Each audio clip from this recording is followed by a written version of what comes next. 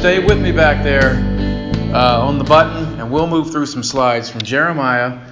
The chapter is chapter 2, where it says, "And the word of the Lord came to me, saying, Go and proclaim in the hearing of Jerusalem, Thus says the Lord, I remember the devotion of your youth, your love as a bride, how you followed me in the wilderness, in a land not sown. Israel was holy to the Lord, the firstfruits of his harvest. All who ate of it incurred guilt. Disaster came upon them, declares the Lord.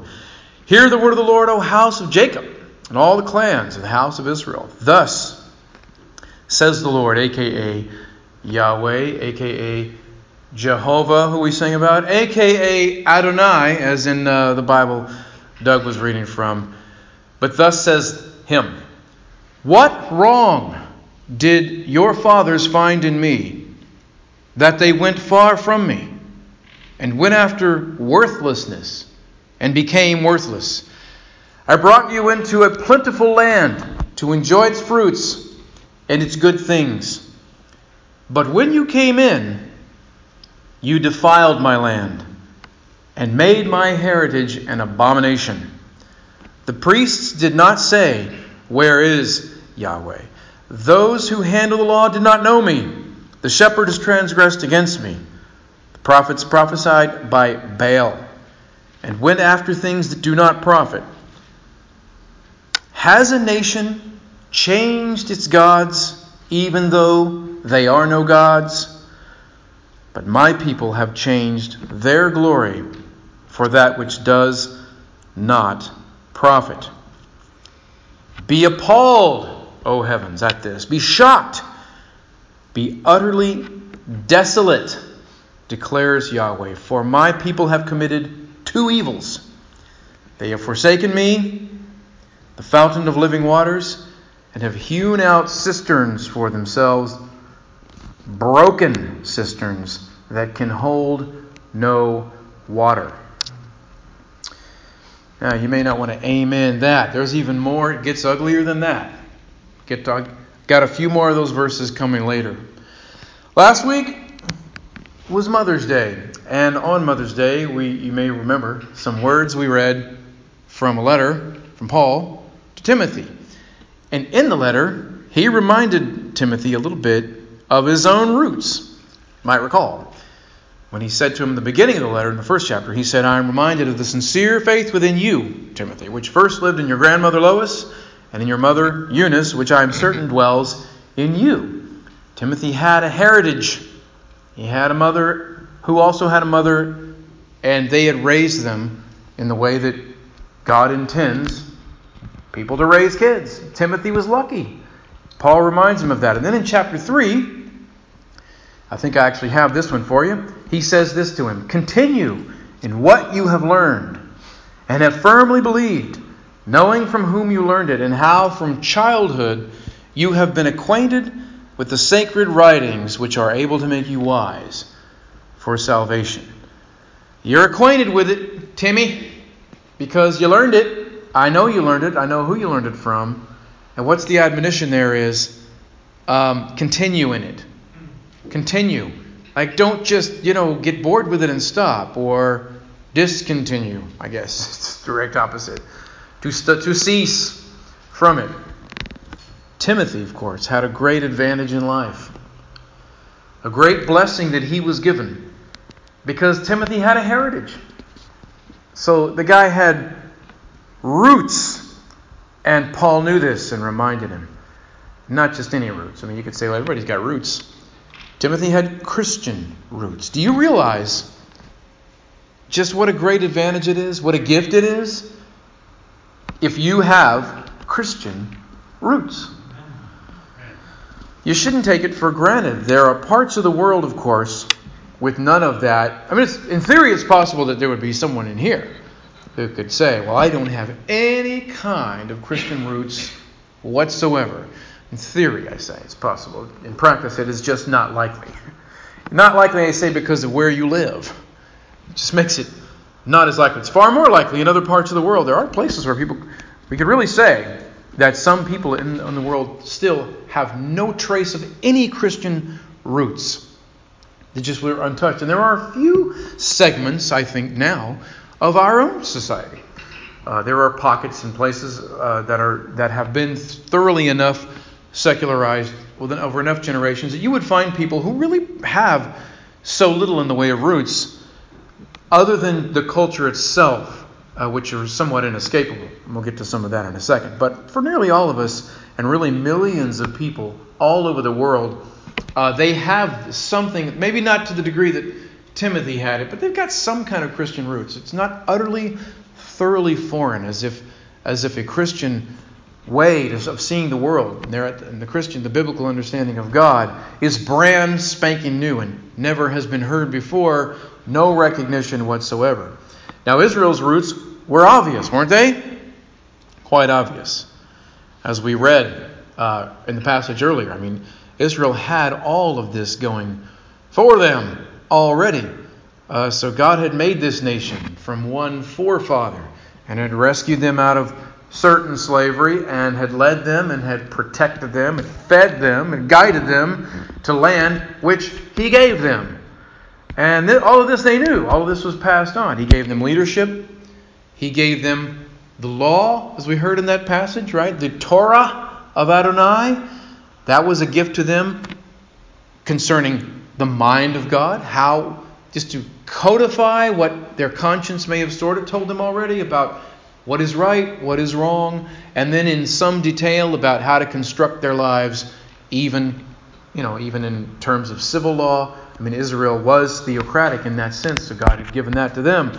They had priests, they had a temple, a way to handle their sin and deal with it sacrificially. They had prophets, people would warn them. They had voices of reason and reminders to come to them in the written word. I mean, no one in Israel could say, well, He hasn't given us enough light. Nobody could say that. They had a heritage. They were no other nation had that, right? No, we can't think of any nation ever that had that to that extent. So you could say Israel was indeed the most privileged people on earth.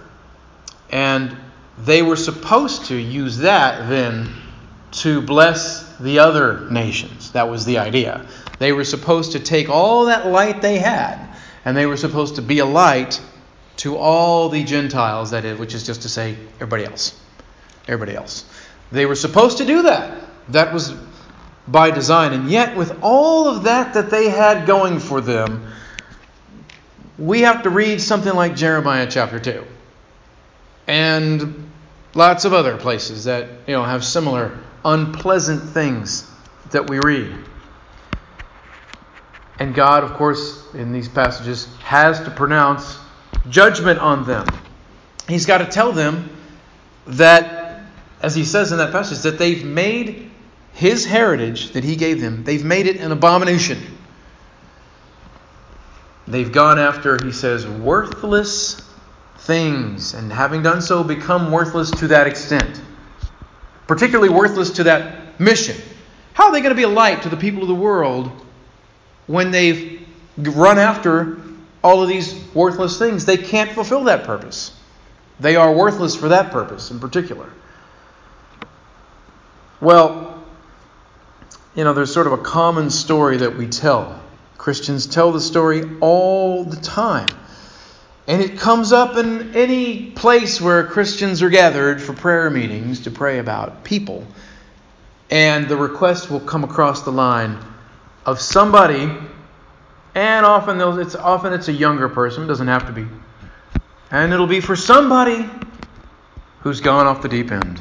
It'll be for somebody who had a wonderful upbringing, was raised in a Christian home, or raised in this church, or however it's worded, In other words, there'll be the prayer for somebody who, as an individual, sort of like the people of Israel, they've had a lot of light, had all the advantages that few people really enjoy, and yet they've run off after other gods. They've exchanged one god for other gods, and essentially they've run after worthless things. And the consequence of doing that Well, I mean, for Israel, what's the consequence of doing that? Is it prosperity? Is it peace in their time? Is it growth? Health? A vibrant nation? It's the opposite of all those things, isn't it? When they did that. With no more blessing, Israel just was run straight into the ground. And they became weak, and they became subject to the evil powers of the earth, so that along comes Babylon. Or if I were doing the hipster sermon, I'd say, the Death Star of Babylon destroyed Israel's home planet and had to take them all captive. The story turns, and it turns bad. And that was in large part because Israel had, this was a rot from inside. So you can think of a few hundred examples of this, probably, of people you've known over the years. Some of you have been in church a long time. You've known a billion stories of people who ran away and chased worthless things. Does the world have some worthless things in it? How many worthless things are there that you can choose from to run after, to go to idolize and worship? I mean, how much time do you have? I mean, the world is filled with things that ultimately just don't have a lot of value to them. They've got whatever assigned value you may have given it, or more likely your immediate culture gave it. But that is all, of course, transitory. I mean, some things were once highly, highly valued by everybody in certain societies, and we don't value them very much. And we now have other things we prioritize. These things come and go. Let me ask you something. Was Israel especially wicked or stupid? Were they especially wicked? I mean, they were especially blessed. We covered that. They were especially blessed. Israel had things going for them that no other nation had going for them. They are the chosen people. But would we also say, and they were also more sin prone? Somehow by bizarre contrast, they were worse off too, somehow by their nature. Well, there has been a strange current, an anti-Semitic current that some people have proffered. Well, Israel was especially wicked. And this has led some people in history to this really bizarre and especially evil kind of notion that somehow those descended from Israel are worse than everybody. They were supposed to be better than everybody, but because they turned away, they're worse than everybody. So, whereas we would have praised them more highly, they're the best people, the chosen people. Now we curse them more. They're terrible. And this is, of course, a theologically inaccurate and biblically corrupt reading of how to understand the genetic people of God, if you want to put it that way. That's not right. Paul deals with all of this in Romans, and the book of Hebrews has some things to say about it. Christians have all the cues they need to understand how to understand ethnic Israel. And the ways I just described are completely corrupted. Nevertheless, the point here is that Israel was not especially wicked or dumber than the rest of us. And frankly, what position are we really in to look back in history and judge them very harshly? Are we really in a great position to pass a lot of judgment on them? God was in such a position to judge them, and He did. And if He would pronounce this kind of harsh judgment on them, why should I think I or my society is going to escape it?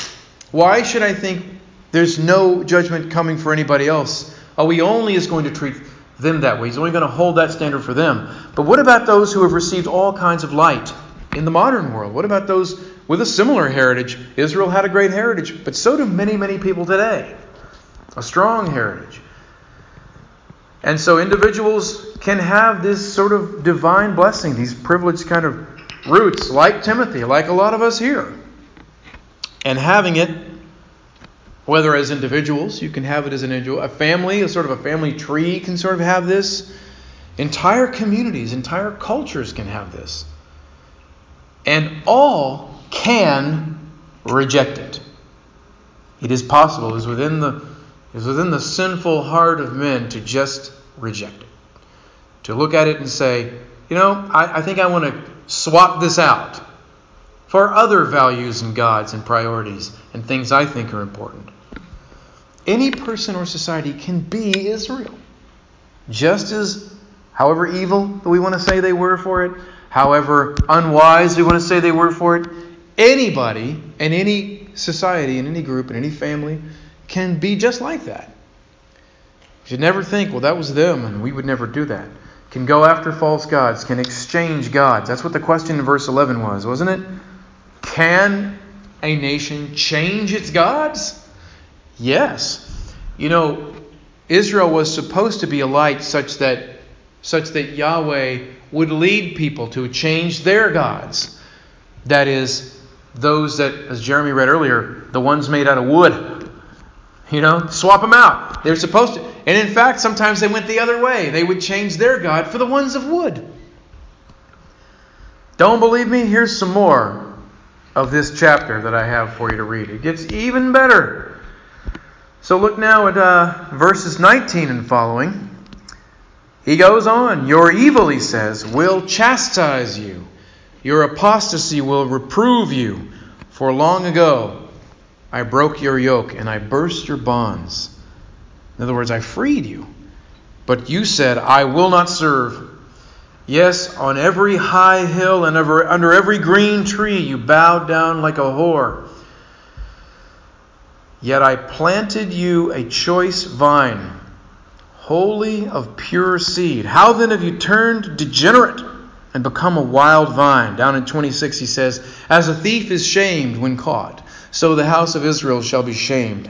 They, their kings, their officials, their priests, their prophets, who say to a tree, you are my father, and to a stone, you gave me birth. For they have turned their back to me, and not their face.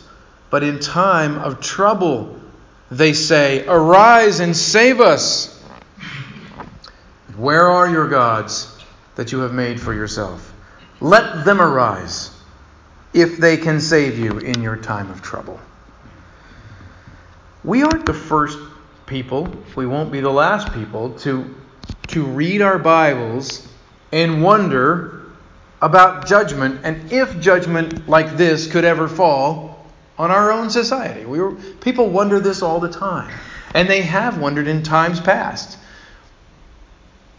People who have been sort of mentored and trained in a Christian understanding of things. A lot of times throughout history you read people and they will because they read what we read here, and they would ask themselves, I wonder if we're coming in for a taste because of how we've been. It's interesting, there's a famous line by Jefferson in his notes on the state of Virginia, and he started talking about the simultaneous great fortune and blessing of the people, and at the same time, the evil practices that he sees of people owning and trading people, of which he knew he had been to some degree complicit, having been born into it in a Virginia planting family. And the famous line is, he says, indeed, I tremble for my country when I reflect that God is just and that his justice cannot sleep forever. In other words, could we be coming in for some? Because clearly there is wickedness afoot. And clearly it is deep. We're entangled here. We're entangled. And man, if it can't be disentangled, if it can't be extirpated, if it can't be resolved, we might bring down some ugliness on ourselves with some of the vile things that happen. Sometimes, the judgment of God is just to let us be, to allow us to bring upon ourselves the ruin that we're actually running after. It's sort of like he says in this passage, here are your gods you made. All right, let them handle your problems. You want these gods? You got them. Let's see how that works for you. Go ahead. I'll be over here. So it's sort of like giving them over, which kind of sounds familiar if you've read Romans, where it says that God gave them over to a depraved mind. He just said, okay, hands off, go for it. People are sometimes there's a phrase today where people say, you do you. What you never want, though, is for God to say, okay, you do you. Because you will do all wrong things. It will not turn out well if you do you. Because you are a sinner. And you don't know anything. You see, we sometimes say people get together and church people sometimes look around the society. They'll look at everything going on. They'll say, God will judge us for this. But what I'm saying is that sometimes you should consider that maybe what you're seeing is the judgment. Maybe it is the judgment. The freedom of people, as to the abuse of the freedom of people to just run off and do what they want, to try to alter reality itself, to protest against everything, the very physics and math, to shake your fist at God and say, I don't like the world you've made and I'm mad about it. And so I will turn from you because it's not perfect enough for me here. I deserved better. So you've been replaced. Out with the old and in with the new gods. And judgment is if God says, alrighty then. Have it your way. Israel was sometimes just given what they asked for. And it was always a terrible, terrible result. Are you aware that in truth, the entire West, like with a capital W, that is the entirety of sort of the greater civilization that you just take for granted. It's the air you breathe. It's everything you assume about everything. That all of it, in truth, most of the deepest parts of it are part of a heritage itself, part of a legacy, a Christian legacy, really. Everything that is good has these kind of roots. Every good and perfect gift comes from above. I was starting to read this book by this historian. It's called Dominion. The subtitle is How the Christian Revolution Remade the World. It was a bestseller for a long time. This guy's a great writer, and he says that he was fascinated. I mean, he's a British guy, he's a scholar, and he says that he was fascinated by all of the ancient world's cultures, all of their customs, their religions, their worldviews, everything about the ancient world. And he grew up in the UK. He had this sort of baseline Christian background, but he was not really a believer himself in the personal sense. It just was, but it informed everything. He just didn't know it. He was reading all these things because it seemed more exotic. The Zoroastrian beliefs of the ancient Persians and Babylonians, and he was reading about all this stuff and the Greeks and all their oracles and all the stuff, and the Romans and the pantheons of gods and all these mythologies, and it was fascinating to him and the way they conducted their lives. But he started to realize that he was all along he was judging this stuff, because everyone judges everything. It's just there's a mechanism in your mind. And he started to think, where did I get the idea in my mind about how to even view these cultures? And he writes this. He says he was disturbed by a lot of the closer he dove into all of these societies. He says it was not just the extremes of callousness that unsettled me, but the complete lack of any sense that the poor or the weak might have the slightest intrinsic value. Why did I find this disturbing, he says? It was because I realized that in my own moral framework, I was not a Spartan. I was not a Roman at all. that my belief in God had certainly faded over the years had not erased the fact that my orientation in the world was still Christian. For a millennium and more, the civilization into which I had been born was a Christian one. Assumptions that I had grown up with about how a society should be properly organized and the principles that it should uphold were not bred out of classical cultures of antiquity, and they were certainly not just human nature. They were distinctively of my civilization's Christian past. So profound, he says, has been the impact of Christianity on the development of Western civilization that it has come to be hidden from our view. That's an interesting take by somebody who isn't necessarily one of us. I know the guy's actual spiritual set of beliefs, but this is a realization that did certainly hit this guy square on. And it's something that it's sort of veiled from us now. We've come so far. And I wonder sometimes if some of the people in Israel at the time in which Jeremiah wrote were like that. If some of them had sort of just forgotten that it was the Torah that gave them their deep sense of a just world and how people should be regarded, and that people have a certain basic fundamental value.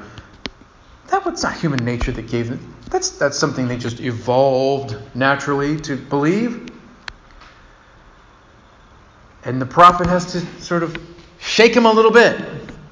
And Yahweh has to speak through his mouth some very harsh words and say these things to them, to come back to your roots, to just be reminded. And those who were still upright, it's constantly the reminder is needed, is it not? The reminder Paul gave to Timothy, I know who you are, Timothy. You know who you are, and I know your roots, and you're very fortunate, and not everyone is as lucky as you. So my command to you is continue in those things. Well, that's boring. I mean, this is what I've always known, and there's all kinds of exotic other kind of things. Yeah, and they're all worthless. You see, the people running in the hamster wheel out there, like rats in the, they're running around. They don't have what you had, if you have that heritage. And they are going from worthless thing to worthless thing to worthless thing, and they can't find anything good. It all lets them down. Christians have the temptation of thinking, I'd like to try the worthlessness for a while. But that's not going to do you any good. It will set you back, and it may just weaken you so much that the Babylons of the world can come and just take you out. Or at least take you out for a while. And you'll have to be restored again. That's a good word for us. It's a good word for a family. It's a good word for various nations.